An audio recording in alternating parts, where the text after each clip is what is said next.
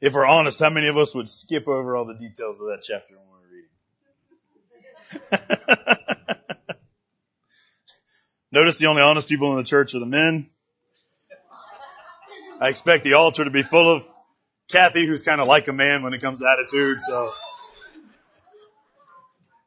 But the rest of you normal acting women, y'all come to the altar at the end because you know you'd skip over it too.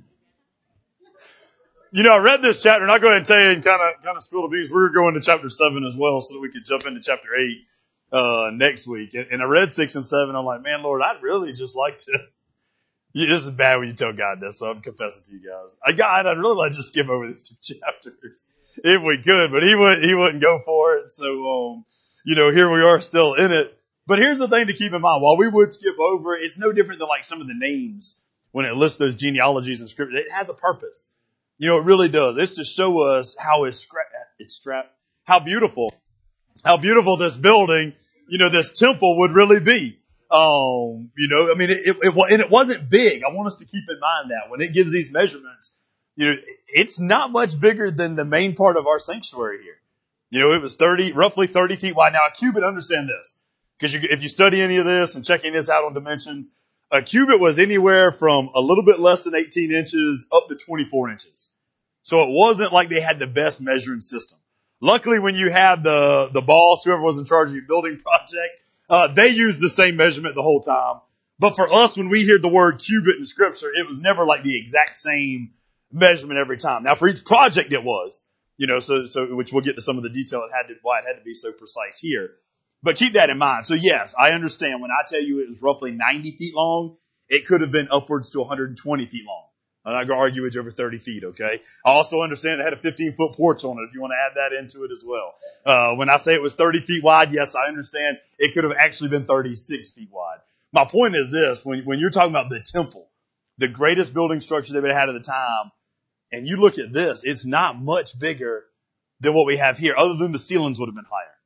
Their ceilings roughly would have been almost 45 feet high. So I mean, it would, and all that stuff laid in gold, those cherubim standing there at the front with wings stretched across the whole thing. And then you picture some of the, I don't want to get to it too early, but you picture some of the detail. Then you picture everything they had was laid in gold. Everything. So one of the easy lessons we get right at the very beginning is God is not about something having to be big. It just has to be right. You understand that? And that's something big for us, because sometimes I think we fall in the trap of thinking like we got to be the biggest and we got to be the best. No, it just has to be right. I mean, something as simple as this tiny house, which is tiny. But I guarantee, like, when it's done, that lady's not going to be like, you know what? I'd rather had my old rundown trailer with no AC and no walls and no floors falling in it. You know what I'm saying? Like, it doesn't have to be big to be right. And it doesn't have to be big for the depth to be there. And sometimes we miss that when we're talking spiritually. So here's what I want you to think about. For those of you that didn't get to work yesterday, and I'm one of them because I was following the boys' games yesterday, you ever had a project to build something? And it doesn't have to be a physical. Some of you are thinking, I don't do no construction. Well, let's get past that. Yeah. So we may be talking about a house or factory. What about building a program? Construction works in many ways, right? What about building a program that's never been done before? What about building a life? What about building a marriage? What about building a family? What about building up the next generation? What about building a career? I don't care which one of them we're talking about. None of that stuff is easy. Am I right? I mean, some of it downright sucks to have to be doing. Some of the process is tough. It takes a lot of wisdom. It takes a lot of sacrifice. It takes a lot of dedication, creativity, love, persistence, all these things to accomplish building this stuff. It takes you swallowing your pride sometimes. And I'm not picking on Cliff when I keep pointing this out. I love that. And it was on Facebook, so I'm not like picking him out on some private message. So all of you have seen it. But when he said, one of the biggest lessons I learned is sometimes if you don't know what you're doing, you step back and let the pros handle it. Now, that wasn't his word, but it got the basic idea, right? So go back, but he's so right. Sometimes we need to understand that we don't know what the heck we're doing. We need to step back and let somebody show us. Now, I don't care if we're talking about building a building or building our career, building our life, or building our marriage, or building up our children, right?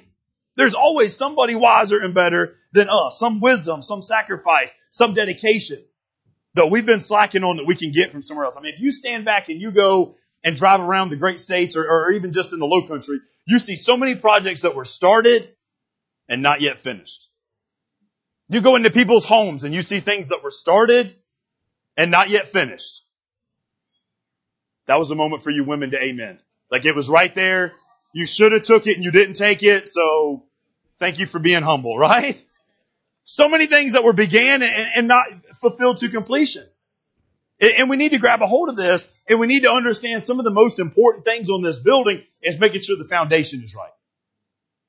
When you read this, especially when we looked at last week, and even we'll look at some more of the details at the end of chapter 7, man, he spends so much time getting rocks and getting wood together. And then when he's done building, what does he do? Do you even see the rocks or the wood? No, because it's all covered in gold and bronze. All of it's covered up. So you're thinking, man, why didn't you just go down and buy like the untreated leftover 2x4s at the end of the Lowe's aisle that are on sale for like 50 cents a piece? And why didn't you go get, some rocks that were, you can go to 84 Lumber and get cheap wood, man. $1 a board, not 50 cents, right? But, you go to some of these things and we need to understand like the foundation is what was most important. Because if he'd have just done this thing, and here's what I look at, gold can be tough, right? But gold can't withstand the fire. Right? Any of you ever been in something in life where you felt like the heat was turned up on you? That's it. He knew he had to have the right foundation because when the heat gets turned up, the gold may melt. But the stone and those cedar logs, they would stay where they were supposed to be for a longer period of time. It's your foundation that's got to be built the right way. All right, so put yourself in these guys' shoes. They're out of the Exodus finally. They're out of those years of slavery in Egypt. When they're there, revealed to Moses is the blueprint for the tabernacle. From that time on, the children of God dreamed of building a permanent structure. Remember the difference. Tabernacle's a tent. Temple's this permanent location. All right, so we got that going. Finally, this time has arrived. God is allowing Solomon to step up to the plate to build this temple in Jerusalem. It's going to be the birthplace. It's going to be a house of prayer. It's going to symbolically be God's dwelling place on earth. It's going to be the center of everything, the very heart of the temple. As Mike just read, the inner sanctuary, the Holy of Holies, is where the Ark of the Covenant is going to be set. The mercy seat is going to be placed on top. I mean, this is just an awesome thing that's taking place. And as we look at this, go back to verse 1. Here's what we need to grab a hold of. When things are important, the details matter. Verse 1. It started out in the 418th year after the Israelites came out of Egypt. They know exactly when the temple was built. It's things that are important to you. Don't we know the exact moment they happened? I mean, you know the birth of your children, right? Hopefully. Dads, if you don't, just pretend like, yeah, of course I do. And then you can Google it later, right? So, we know our birthdays. We know our anniversaries. We know, dates of graduation. We know some of the most important things out there. And it's no different when it comes to this. This is a significant event in Israel's history. So that the verse in the chapter just starts out very briefly just telling us this is the exact time this is recorded. And it's even telling us, yes, God had promised David that his son would build a temple, but God says, I'm going to establish the kingdom. Look again at what he says. He began to build the house of the Lord. Same verse. Now, what I want you to understand, this is when physical construction started. So if you guys were there yesterday, well, technically they jumped the gun and started a little bit on Friday because some foundation and stuff was done Friday, right? But there was some preparation work that took place. Somebody had to go get the materials. Somebody had to bring it back. Somebody had to draw up a plan and get that going. When it says he began to build, this is when he started to actually build. Now, if you go back and look at what we looked at last week in chapter 6, it took Solomon, or chapter 5, I'm sorry, it took Solomon 3 years to gather all this wood. 3 years to gather material, yet on the 4th year is when he starts actual construction. So how soon into Solomon's reign did he start doing what he was called to do by building the temple? Some of you are like, hold on. The kids are homeschooled right now, so I know this. 3 plus 1 is 4. 6, right. Close enough. Just round down just a little bit and you'll get it. 4. And the verse said what? In Solomon's 4th year is when he started building. So what I want to point this out is make sure you understand. So if 3 plus 1 is 4, that means Solomon started gathering the supplies immediately when he became king. This wasn't like he was putting it off and enjoying his throne. Like he got straight to work. Some of us would favor, like Solomon, if we would start getting to work rather than prolonging things, right? You jump in a little further, and just a side note, 1 Kings never tells us where the temple's built, but again, 2 Chronicles kind of mirrors everything in Kings and Samuel. So 2 Chronicles chapter 3 verse 1, it tells us it's built on Mount Moriah. What else you know about Mount Moriah? Moses. What else? You got the promised land. 2 other huge significant events take place. One on one side of the hill and one on the other. One Old Testament, one New Testament. How about Abraham and Isaac? Remember that story? This is the hill where he took little Isaac up, toting his wood and toting all his stuff and getting ready to sacrifice, and God provided a lamb. The other side of this hill, Scripture tells us, if you investigate enough, same hill that Jesus was crucified on. Just the other side of it. So this is a significant place in this thing. So this isn't just like small stuff, guys, okay? So today 3 houses are getting built. I want to look at it 3 ways. The first one, which we'll spend the majority of the time on, is Solomon building God's house. So the first house is Solomon building God's house. And here's the first detail I noticed. The cost. Nobody, Scripture tells us this, nobody decides to build something without checking out how much it's going to cost. Right? We had the idea that it'd be kind of cool if enough of our people, since we got so many construction-minded people, can get a basic layout with this idea, that maybe we could build another tiny house for somebody else, later.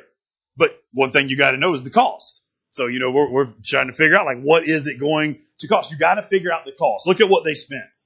David, you heard this passage with last week's chapter, and even into chapter 7. David offered 110 tons of gold. 110 tons of gold. The Israelite people offered 170 tons of gold. Now here's what I love. This isn't just a king doing it. This is everybody getting involved. I'm going to tell you right now, America could be awesome if the leadership and the people could get on board together and start doing stuff and building stuff together, right? Am I right? Instead of all the arguing over this and arguing over that and this side and that side and all that bull crap that we see for the whole month, unfortunately, of October and a little bit of November, if we would just get on board together, and sure, government may provide more, so 110 tons of gold by one, and then the tribes of Israel offer another 170. That's 280 tons of gold. Guys, picture this. Who's got one of them fancy phones that's got a calculator on it? All of you, I hope, right? 280 tons. You divide that by, let's just say 20 to 22, whichever one you want to do. I don't care. We'll go with some Mac Daddy triaxle dump trucks. Right? How many you got? Somebody's like, you don't need a calculator, Pastor. That's only 5 plus 5 plus 4, which is, come on, you guys got to get better on math. Now, you've been homeschooling your kids. Come on. 14. This is 14 triaxle dump trucks of gold rolling in. Now you getting a good picture of how much we're talking about? This is a lot of gold now, guys. I mean, you think about it. You go down to the jewelry store and you look at this little necklace or this little ring or those little earrings. Tell your wives that you said no to the first 5 or 6 things that you looked at until you got the one you could afford. But think about how much just that little bit costs when you look in there. Here we've got at least 14 dump trucks of gold coming in. You want to take a guess at the dollar value? And this is only in a building this size, guys. So thank God it wasn't any bigger, I guess, right? Think about it. $13.4 billion. $13.4 billion. But hold on. That's just for decorating gold. That's all that gold's for. Think about it. What did it say? All this gold was what was used for what? Laying over the floor, laying over the cherubim, laying over the walls, laying over the ceiling. It's just decorative gold. This doesn't include the cost of silver, the cost of bronze, which they used so much bronze they lost count of it. Right? This doesn't include the cost of the cedar, which you remember from last week. They had to go up to the mountains, chop it down, pay some good craftsmen guys to get it down, to get it into the water, to float it downstream to where it was going, then to unload it, then to chisel it, then to make it, then to put it into the temple. It doesn't count any of that. It doesn't count any of that. What Scripture points out is high-grade stone. So they're not just going and picking up big stones, big rocks. They're going for the high-grade stone. Right? So you got that. This doesn't include what you had to pay 183,000 workers. Some of you wonder where that number come from. We studied this last week too, right? 183,000. It doesn't include what you had to feed those guys. There's some speculation, I use this loosely, Some speculation that during the 7-year process, none of the 183,000 people will ever sick. Can you imagine that? A 7-year process, that kind of work, and none of them called in sick. Right? None of them took a Friday off early. Took 7 years to complete. 7 years working like this.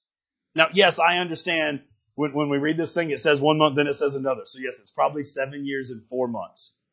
I point out these little details because I don't need y'all to tell me on the front porch, right? I've done a little studying this week too. All right. So I got it. I'm just going to round down to 7 years. Okay.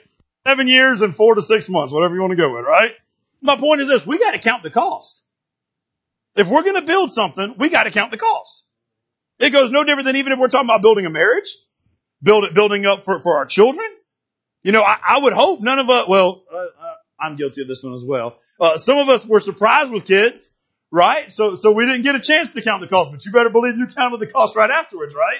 And you really counted the cost if you thought maybe another one was coming or another one was coming or whatnot. And you tell people all the time. I tell people this. It doesn't matter if you think you're ever going to be ready or not. You might as well have them now because you're never ready. So just have them as soon as you can. And as long as you're married and proper and whatever other religious things you want me to tell you. Right? So you got all that going on. Count the cost, pay the price. Next detail. I really do mean that second part. Next detail though. The detail that goes in this thing. All right. So look at some of this detail. They didn't use any old material. We've talked about this. They used specific materials that one had to be located. This wasn't something they had an abundance of. So it wasn't like they just had extra. Let's just give God the extra, right? Let's use something we got a lot of. We got a lot of that laying around. We got a lot of this. No, they had to locate it. They had to purchase it. Remember that deal they made last week? Had to purchase it, big cost. Had to transport it to the site. And I just read this and I'm like, God is not an ordinary God. Like he's not looking for ordinary things to be built by ordinary material. He's an extraordinary God. And he will take ordinary things and make them extraordinary. He's not an ordinary God, right? They had to follow specific instructions to build this thing. Had to have specific dimensions, specific placement. So look at all the detail that's going in this. When we get into chapter 7, when you get into chapter 7, because you can read it home this week. When you get into chapter 7, you read the cherubim, the palm trees, the open flowers, all this stuff's engraved into the wood so that it can then be overlaid with gold. The finest stone used inside the temple, the ceiling, the floors, the walls, covered with the finest cedar wood after all the wood, and then overlaid again with gold and polished to a T. You know, this week I was just thinking, like, you just picture this. Could you imagine, like, they didn't have, like lights and stuff like we would have, but could you imagine, like, in the early morning when the sun came in and first hit on the inside of the temple? Can you imagine how beautiful, right? The shine, the glare. You'd have to go get Kosas. Maybe that's when they were invented back then, right? You'd have to get a pair. Then chapter 7 also tells us this, that there was a highly skilled bronze worker, the best in the world, Hiram. He's brought in to make furnishings for the temple. Also, which we'll look at chapter 7, he brought in to make furnishings for Solomon's house. He made these pillars, he made pots, he made shovels, he made bowls, he made tables, he made altars, lampstands, large basin on wheels, all custom made to the highest level of detail for God's house. This was not a small thing despite the small size of it. God cares about the details. Now, if that makes sense in building this right here, don't you think God cares about the details of your life? You know what I love is with a lot of stuff like this right here, if you can get the small details right, the big picture turns out good. Right? I mean, if you're doing a construction project, you get all the measurements of the small stuff lined up. By the very end, that's something big that looks right. What makes it any different with our lives then? If we would stop worrying about some of the big things and start worrying about some of the small details first, they would work themselves out into the big picture. They would. You're so worried about the big picture that you work out here and you forget totally about, man, if I would just do the small things, the rest of it would work itself out. No different than what we're looking at with Wednesday night with the videos. Hear people all the time, oh, I want a great marriage. I want a great marriage. Well, what are you doing to get it? Oh, well, we're staying married. You know how many unhappily married people I know? That doesn't do it, okay? What about the small details? What about fixing her coffee in the morning? What about laying his clothes out for him? What about washing his clothes? What about, not even good things. What about when he needs to be trained to become an adult, that you leave those clothes folded on the dresser until he puts them up? You ain't been here on Wednesday. You don't even know who we're talking about, so you just keep your little mouth shut, okay? All right? We're closer on a Wednesday night than we've ever been any other day, all right? Especially after last week, okay? But it's the small things, guys. I guarantee you, if husbands will start doing the small stuff, Their wife would take care of the small stuff. And by the end, we'd have glorious marriages. If we would train our kids when they're young with the small details, it'd work out great in the big details. If somebody would have trained these politicians on both sides when they were little, maybe we wouldn't have all the junk we get to vote from right now. Right? It's the small details that make up the big picture. And that's one thing I see with this, man. They're all about the small details. I mean, they've got 50 verses in chapter 7 and 38 verses in chapter 6. There's almost 100 verses. 88, yes, I know. Almost 100 verses of scripture dedicated to the fine details of this building. Now, I didn't like it. I told you I was honest with you. I wanted to skip over and get to chapter 8 because I was ready to, chapter 8 on, we get some more life applications. So I'm ready, okay? But God wouldn't let me. Why? Because we can't skip over the small details of stuff if we want the big picture. Simple lessons, man. Simple lessons. Here's another thing. Another thing was their attitude. Their attitude in this, right? Now this kind of goes in with some of the detail. They got high grade stone and they got pure gold. Now when we translate this thing out and you check it out in the Hebrew, it literally makes a difference in just regular gold and pure gold. It's two different, well, it's a word before it, but anyway, it makes a big difference. So here's what I want you to think about. Anybody ever looked at making pure gold? You ever seen the process that goes into this? It is really difficult. Anything pure. I've got customers that come and buy all my lead weights, right? Half the time we're ready to get rid of them. So if anybody wants any, I will give them to you. You don't have to buy them, right? I mean, you know, lead weights or now they're steel and different material, but they'll come by them and they'll have to refine them. They dump them in the fire and they burn to get the trash out. They dump them in another fire. It's got to get hotter so they can figure out what's steel, what's lead, and all the different metal types out. It's a refining process. To make anything pure, it has to be refined over and over and over. It takes a lot of effort. It takes a lot of work. And it takes a lot of cost because here's what you need to understand. You lose a little bit in the process. Now think about that. If you got to be willing to lose a little bit in the process to get the purest material. Right? Is this not exact opposite of our generation? What do we see now? We've even seen it with gasoline. And they don't even hide it anymore, right? It's advertised right on every gas pump you go to. What does it say? May contain up to 10% ethanol. Why? Because that's the maximum amount of ethanol they can put in it where the gas will still burn in almost every vehicle on the road. Right? They've watered it down as much as they could. Now what's the point of that? What is the point of that? Make more money. Right? No different, guys. Our generation is all about watering down stuff and making it less pure so that we can either save more money, make more money, or make it last longer to establish something different, right? They do the exact opposite here. They make it more concentrated. They make it as pure as they could get. And church, please understand me, refining is worth the effort and the cost. Right? It's worth the effort and it's worth the cost.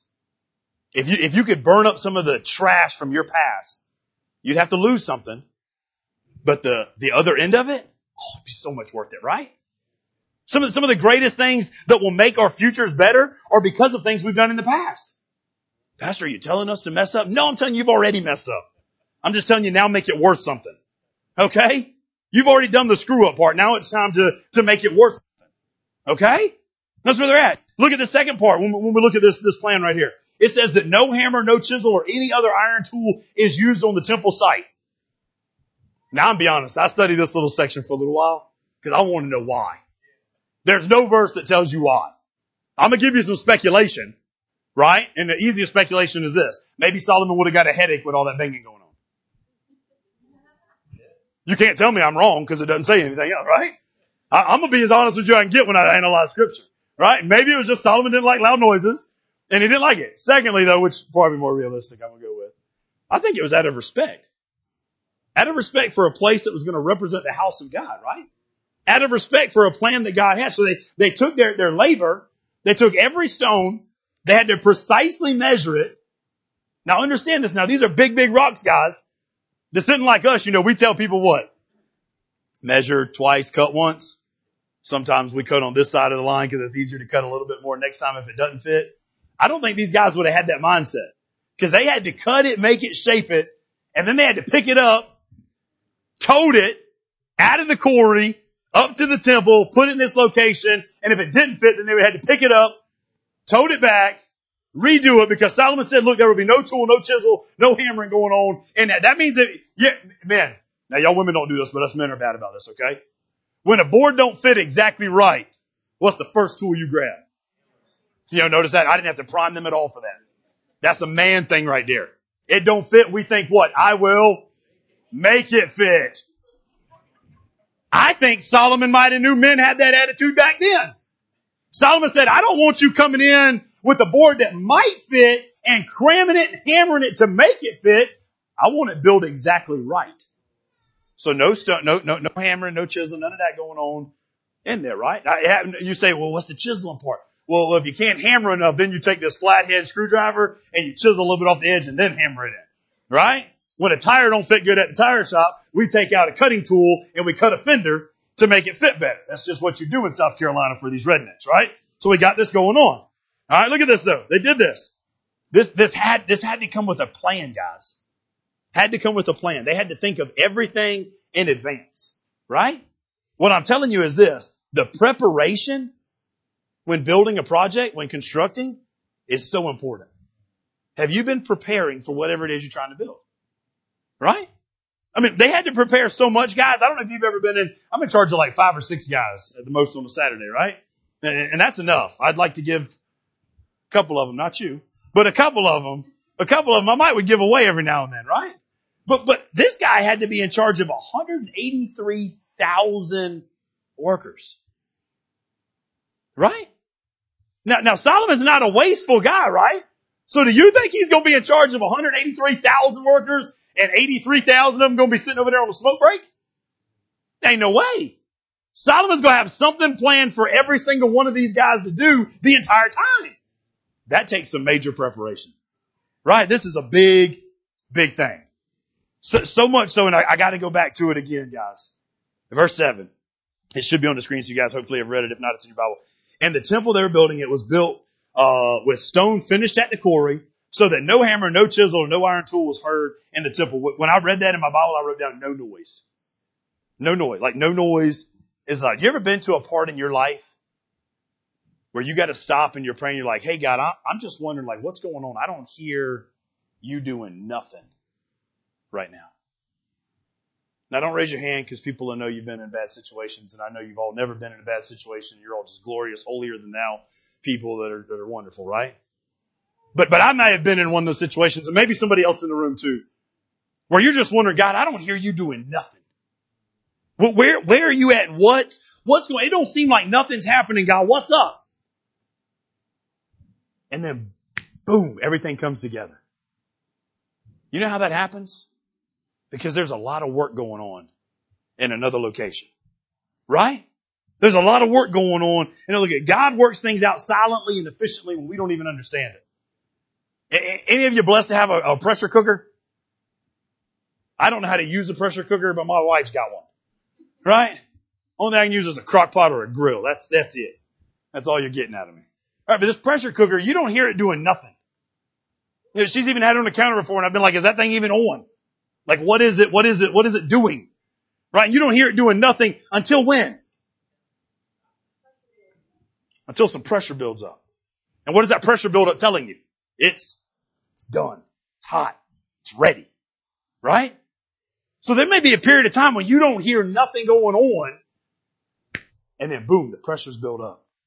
And it's done. And it's ready. You know how they turn coal into diamonds?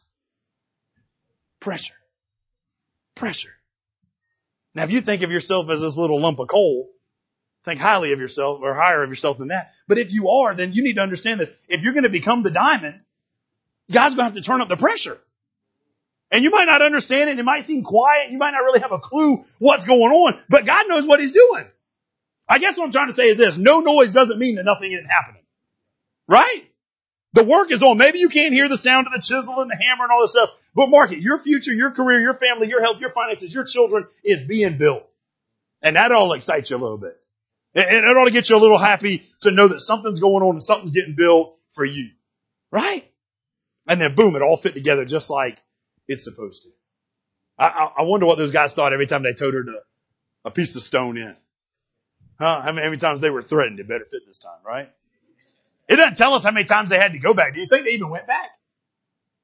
Who's to say they didn't get it all right the first time and not have to turn around? I don't know.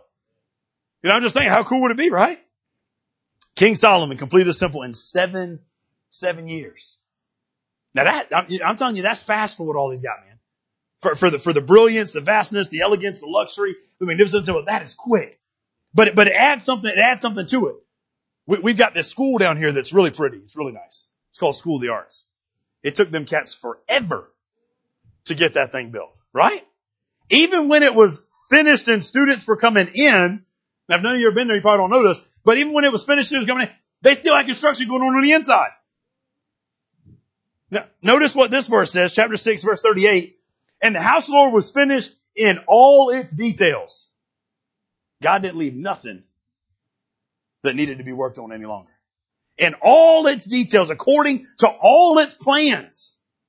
So it was done in 7 years of building it, right? God perfectly finished what he started. What does Paul say about us? Philippians 1:6. He who began a good work in you will complete it until the day of Christ. He's not going to leave you unfinished. Now, it might take 7 years. It might take 13 like it takes for Solomon's house. It might take longer. I don't know. But my point is this, God's not going to leave you unfinished. This whole section is speaking to the way that God wants his work done. I love that he used human hands. I never even thought about that until I had to read these chapters a lot because I was trying to get at it right. But I was saying things like, why couldn't God have just sent down angels and built this thing and it be done? Because he wanted to use human hands. I mean, as small of a detail as that is, it's still important to me. Because that means he chooses to use us to get the jobs done, right? Another thing, God wants to work in his people. The greatest work in the kingdom sometimes happens quietly, right? But it's only quiet because somebody else is working in the corner, right? Understand this, man. Look at verse 13. Still in chapter 6, you're like, man, if he ain't made it chapter 7 yet, chapter 7 is real fast, I promise. Right? Look at verse 13. I will dwell among the Israelites and not abandon my people in Israel. I love this because what did we say temples were used for in chapter 5? They're copying the pagans. What did the pagans use a temple for? Contain their God. Their gods were so small and so tiny and so weak that they really thought those walls and that door would keep their God inside. Right? God is saying this right here. You're going to build this temple for me. And it's going to be a cool place where I can meet up with you guys. You can worship me. You can sacrifice. We can get right. We can do all that. But keep in mind, I'm going to be dwelling among my people, all among Israel. So this temple's not going to contain me, right? I don't think God spoke these words by accident. I think he's flat out reminding them, right? I'm going to be dwelling all among you guys and doing this, right?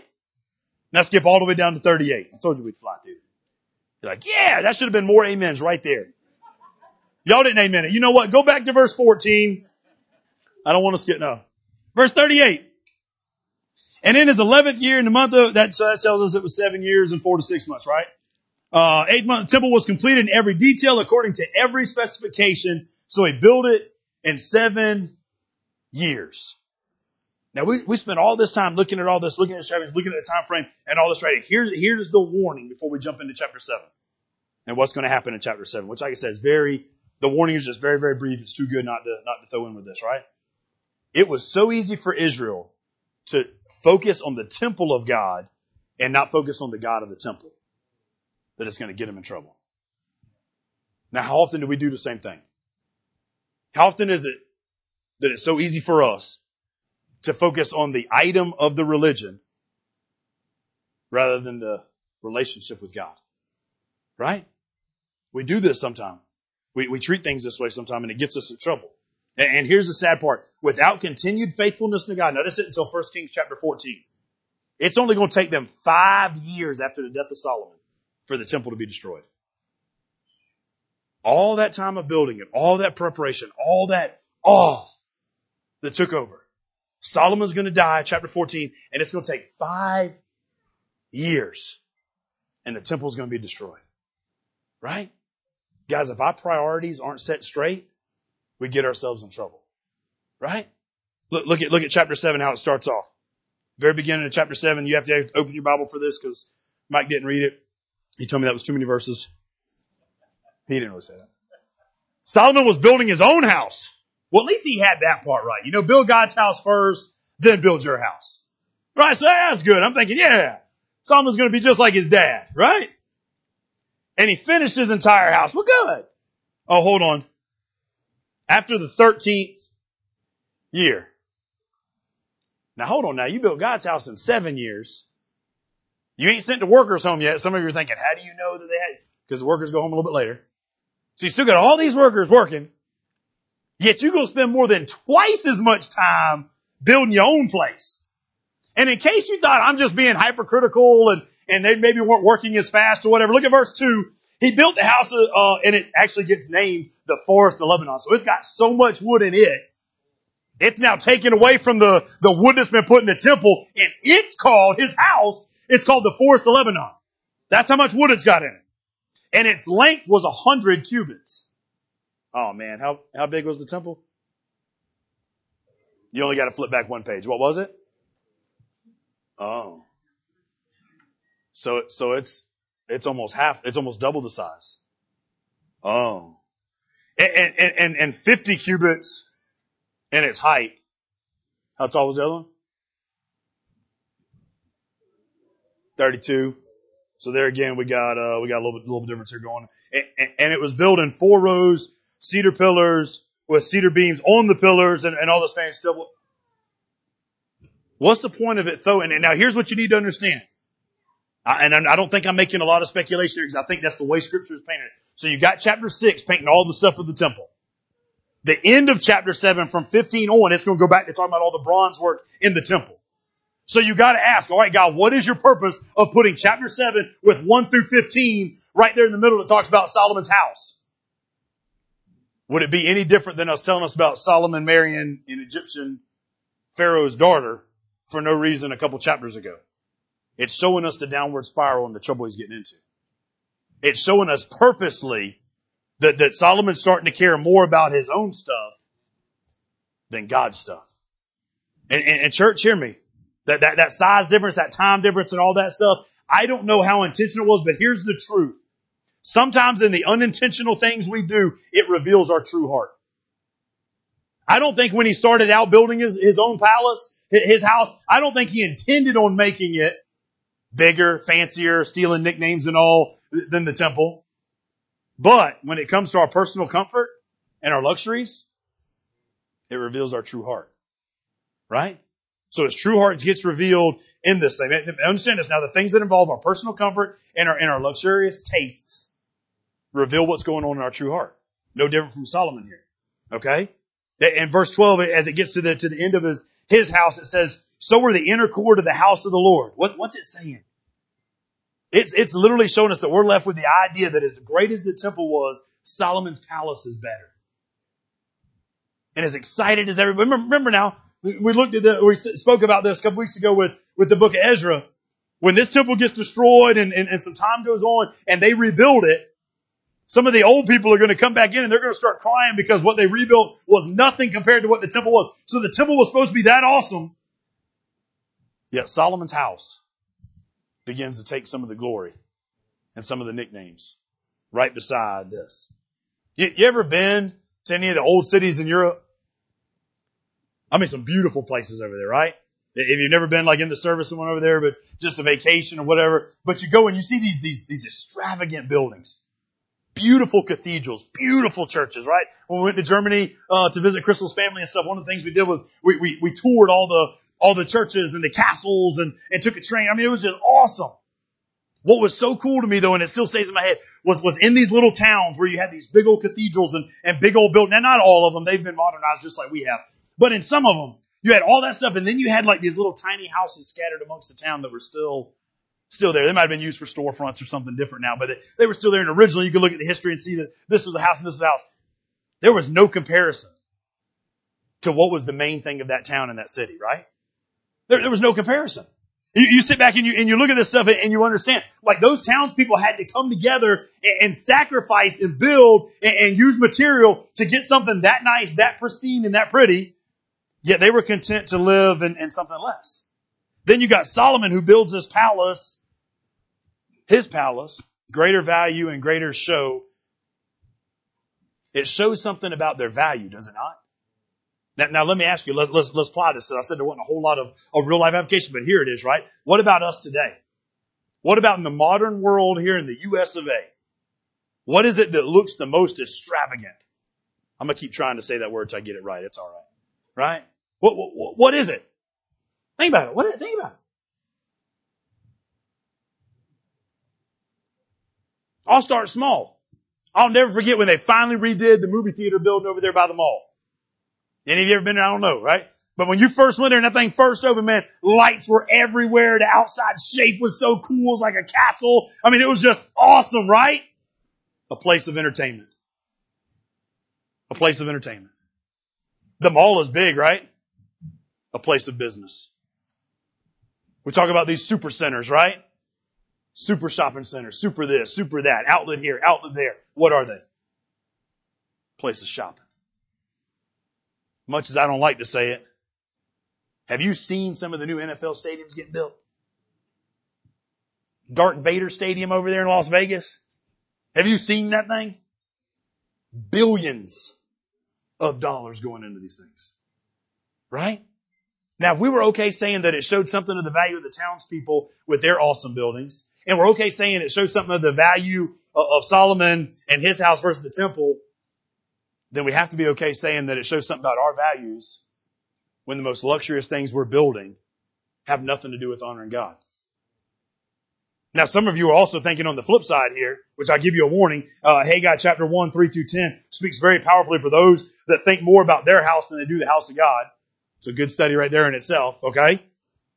And as we look at this, and you're thinking, hold on now, man, there's been some millions put into church buildings. Yeah. What's going on the inside? What's going on the inside of it? What are their people really doing? Now, I'm not saying all of them are trash, okay, because they're not. But I'm just being blunt and honest. When I see the resources some churches have, and I see the workforce that they have, and I see the little effort that's being done, I question the authenticity of what they're going on in their faith. Okay? And that's not me being judgmental. That's just me being accountable. If me saying that statement causes another mega pastor to step up to the plate and get his workforce rolling, then I'm glad to have done it. Okay? And if I'm wrong, then that's all right. They can hold me accountable too. I'm okay to get made better, right? Right? We should be. Look at chapter 7. The rest of chapter 7 describes all this bronze work. I just want to look at one part of it. One part, a lot of bronze work. Verse 15. He cast 2 pillars of bronze. Mentioned again in 2 Chronicles chapter 3, verse 17. These are impressive pillars. They get names, they're so big. Could you imagine naming your pillars? Right? Yep, that's pillar 1 and that's pillar 2. Nope. It's not enough. You give it a name. What is it? Jachin and Boaz. Right? One on the right. You check out what these words mean. Here's what really comes in, right? Jachin means he shall establish. Boaz means in his strength. So every king that would come in there after Solomon would see these pillars. They would know the names because they were there. They were etched into it with gold, right? The people would talk about it and they would see he established and it's in his strength. So you'd have that moment of humbleness, right? When you got ready to walk in that, I didn't establish it and it's not my strength. It's he established it and it's his strength, right? Some people would go further and say that they used 2 towers to remind them about the twin pillars from Exodus. You know, the fire by night and the pillar of cloud by day to remind them that God was always present with them through the wilderness. That's fine too. I'm okay with it. But no matter what they remembered, when they got to those pillars and those names were there, they would see, he shall establish, and in him is strength. Now you take that a little further and you think about in the midst of worship, people coming into this palace, people coming into this temple, this place, and they would read those words, he shall establish, in him is my strength. The temple established by God, built by the strength of God, right? He likes to establish things and he likes to strengthen things. Now as a believer, you got to be starting to understand the more you read those words and the more you say those words and the more you come into the temple, you're now seeing, hold on, I'm established in my relationship with God, and because of my relationship with God, I am strengthened, right? You keep on going a little further and you would understand this. From this building, the whole community would know God wants you to come here to get established and he wants you to come here to receive the strength of the Lord. They would begin to understand this isn't just a ritual. This isn't just something we normally do. This has meaning behind it, right? And they're some of the best lessons from it. So check out what else is built in the bronze and everything, right? I told you there's 3 houses. So you got the house Solomon built for God. You got Solomon's own house. Now we're going to conclude with the house that God builds. 1 Corinthians chapter 6, 19 through 20. Do you know that your bodies are temples of the Holy Spirit? Who is in you, whom have received from God? You are not your own any longer, but you were bought at a price. Therefore honor God with your bodies. Honor God with your bodies. 1 Corinthians chapter 3, 16 through 17. Don't you know that you yourselves are God's temple and that God's Spirit dwells in your midst? If anyone destroys God's temple, God will destroy that person, for God's temple is sacred, and together you are that temple. Now, not to take away that we are each our own temple, but sometimes I think in the church world we forget about that little verse right there that says what? You together are the temple. The body of Christ together is what makes a completed temple, right? So if we look at this, and you can ask yourself this question, if we are the temple of God, what condition is your temple in? What condition is it in? Would God walk in and be amazed by it still? Or would he walk in and know, well, it won't be but 5 years and this place will be destroyed because of what's going on? What about the other things you're building? What about your marriages? What about your children? What about your jobs, right? What kind of dedication and devotion are you putting forth to that God is trying to redeem inside of you? You say, well, I've accepted Christ. Well, good. You've poured the foundation. Because that's all accepting Christ does. It pours the foundation to start it. Now the real building can start. Now the real construction can take place. Now the real walls can get put up. What condition is your temple in? What kind of sacrifices are you making for God? They had to make a lot of sacrifices to get it right? Here's another neat thing. Even though King David wasn't allowed to build the temple, we've said this before, it didn't stop him from giving his offering to God. 2 Samuel 24:24. I will not sacrifice to the Lord my God offerings that cost me nothing. David was all about sacrificial love. You go back to these marriages, since we're on this thing with these Wednesdays, I'm going to use it, right? You're like, well, I don't really want to do that. It doesn't matter what you want to do. Sacrifice. True love is a sacrifice. If it was just feelings and emotions, God couldn't command you to love. Well, what do you mean? God tells you to love. It's not a choice. It's not well, when you feel good and everything's going great, love. No, he said you're to love. You're to stay. You're to work. You're to do. What about when I don't feel like it? It doesn't have an exception for that. There's no parentheses in Scripture that says except for when you don't feel like it. That means it's a sacrifice. You're not always going to feel like it. Huh? We've got this concept that we tell young married couples or people getting married all the time. Oh, yeah, but there's a light at the end of the tunnel. Da-da-da-da-da. Yeah, it's a train. It's a train coming at the end of the tunnel. It's going to smack you square in the mouth. And you're going to have to decide how you recover from it. Let's not set them up for failure. Let's set them up for success. I'm not saying it's bad. I would never trade you being married. Right? Never. I'm just being honest. It takes some work. And I'm okay with that. I'm willing to put forth the work. She's willing to put forth the work. If the kids aren't willing to put forth the work, we'll get rid of them. Huh? It's that easy. Fall behind in our family, we cut you loose. Right? David's attitude, though, is he's willing to put forth the sacrifice. What you're willing to sacrifice for reveals what you truly love and are dedicated to. Hear me? What you're willing to sacrifice for decides what you truly love and you're really dedicated to. If you're willing to sacrifice a marriage for junk outside, that tells us what you're really in love with. Okay? But if you're willing to sacrifice the joy of outside for what's inside, that tells us. Now understand me, that doesn't mean you've never made the mistake of going outside. You had to get outside to see how good it was for it to be a sacrifice, right? It's more of a sacrifice when you say, you know what, I've tried that Snicker bar over there and it just wasn't, I don't know why I use Snicker bar, I'm sorry. Right? I've tried that and it wasn't good.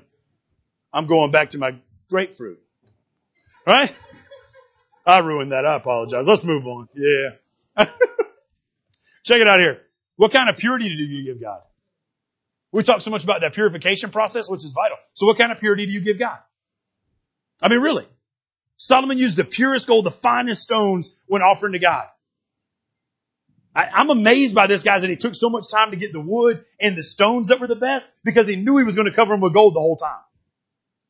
Right? If we know we're covering something up, we sometimes kind of cheat. I've got, now this will blow some of your mind. Some of you who are into vehicles, you really won't care at all. I've got customers who will buy these American Force fancy. I'm talking like $6,000, $7,000 package wheels for their dualies. And they come in, 99% of them buy the regular package, which comes with four. Y'all understand a dually has 4 wheels on the back, right? Okay. Just making sure we're all on board. They'll buy these fancy wheels that have the outside right and the front right. But then that inside wheel, it's just an old steel wheel. Ain't nothing fancy. It looks like something that come off of a dump truck that's been used for 100 years, right? But they don't care because what happens? The outside is what everybody sees, right? This is what we're accustomed to doing. Not so with what Solomon's doing. He wants the purest thing he could build for God, that even the foundation and the beams behind the gold were going to be the very best. God desires a purest heart much more than the largest sacrifice. Well, what does that really mean? Look at this. We use it this way in 1 Samuel chapter 15:22. He said it's better to obey than sacrifice. Well, what are you really getting at? Let's look even more. In the middle of this building process, in the middle of this, chapter 6, verse 11 through 13, here's what God comes in and says, right? The word of the Lord came to Solomon and says this, verse 12. As for this temple you are building, if you follow my decrees, you follow my what? My word, my law, my written stuff.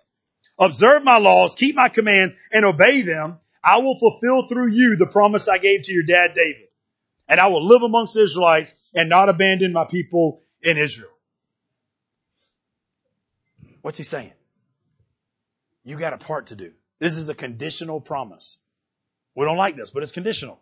The condition is this. If you obey the word, if you keep it the way it is, we'll be all right, right? If you don't obey all the commands, then it ain't going to happen. So think about, we talked about today in modern terms, the large ministries and all. The largest ministry that doesn't sincerely, whatever, have a heart to God is lost. And some of us may have lost everything because our heart wasn't pure in the process. If our bodies are the temple of God, therefore they should reveal all that God wants done in our lives. Which means we should be the first ones obeying stuff. You know, we talk about the inner heart, the most holy. When Mike was reading, it paused and had that separate little room, the Holy of Holies, right? You got closer and closer to where only a priest would be. The most holy place, verse 19 says. The inner sanctuary, right? That's the heart of man. When we're talking about this New Testament idea of us being the temple that God's building, right? And if that's the case, what's written there? Well, the Ark of the Covenant, which contains what? Stone tablets, which have what? The 10 Commandments written on them, which is what? God's holy word. So if God's holy word is supposed to be in our heart, shouldn't the world see that? Let me ask it this way. Do we have in place what do we have in place in our inner sanctuary? Is it God's word? And are we being obedient to it? Psalm 119, your word I've hidden in my heart that I will not sin against you. 1 Peter chapter 1, for this very reason, make every effort. Notice this now. Make every effort. Here's things you're supposed to be adding to your faith. Because some of you think when you got faith like that was it. No, that was the beginning. Add to your faith goodness, and add to goodness knowledge, and add to knowledge self-control, and add to self-control perseverance, and add to perseverance godliness, and add to godliness mutual affection, and add to mutual affection add to love. For if you possess these qualities in increasing measure, they will keep you from being ineffective and unproductive in your knowledge of the Lord Jesus Christ. Verse 9. But whoever does not have them is nearsighted and blind, forgetting that they've been cleansed from their past sins. Wow. Add goodness to this foundation. On top of goodness, add knowledge. On top of knowledge, add self-control. Self-control, perseverance, godliness, kindness, love, and much more. 1 Peter 1:16, be holy just as your God is holy. Which means what? Be set apart. God was set apart from any of the other gods back then. And as we're done right now, construction is real exciting when it first starts, right? Isn't it? It's always exciting when it first starts. You're first getting to build something. You're first doing this. But it seems that it loses the excitement. And when it loses the excitement, what does it lose next? The workers. And when it loses the workers, what happens? They don't get finished. Let's not lose the excitement of the construction project God's got going on, right? Maybe this season, this time for you, you're in the core. You're being chiseled to fit exactly where God wants you to be. But if you go back to that Corinthians chapter 3:16, it tells us all of you together are the temple. If we are the temple together, then all of us have a part to do. All of us got a role and a task to do. And if one of us ain't getting it done right, Solomon said you got to go back to the quarry. And you got to get chiseled on some more, and then you got to come back and see if you fit the way you're supposed to fit. Let God do the chiseling. Let God be the greatest craftsman, right? This song we're going to sing, it's got a line that says that He's the cornerstone. What a cornerstone is what you build on and what keeps everything together. So if He's the cornerstone, that's happening, right? If He's not, then we got a heap of trouble coming our way. Let's pray. Father God, we love you. We thank you. Lord, I pray that you use just the basic ingredients of this building project, Lord, to open our eyes to whatever it is you want to be doing in us. Lord, take these verses, take this foundation, Lord God, to set the tone for what's to come in the rest of this book. Lord, I pray that you move in such a mighty way through this right now, Lord God, that the unexpected happens in each of our lives. God, that you do what I can't, Lord. Lord, I speak physically, you speak spiritually. Lord, move throughout us spiritually, God. God, light up areas that need to be chiseled away, Lord God, and just let us release those areas to you so that you can chisel away even though it hurts, so that you can refine even though that means we may lose something. Let us realize it's worth it. In your great name we pray. Amen.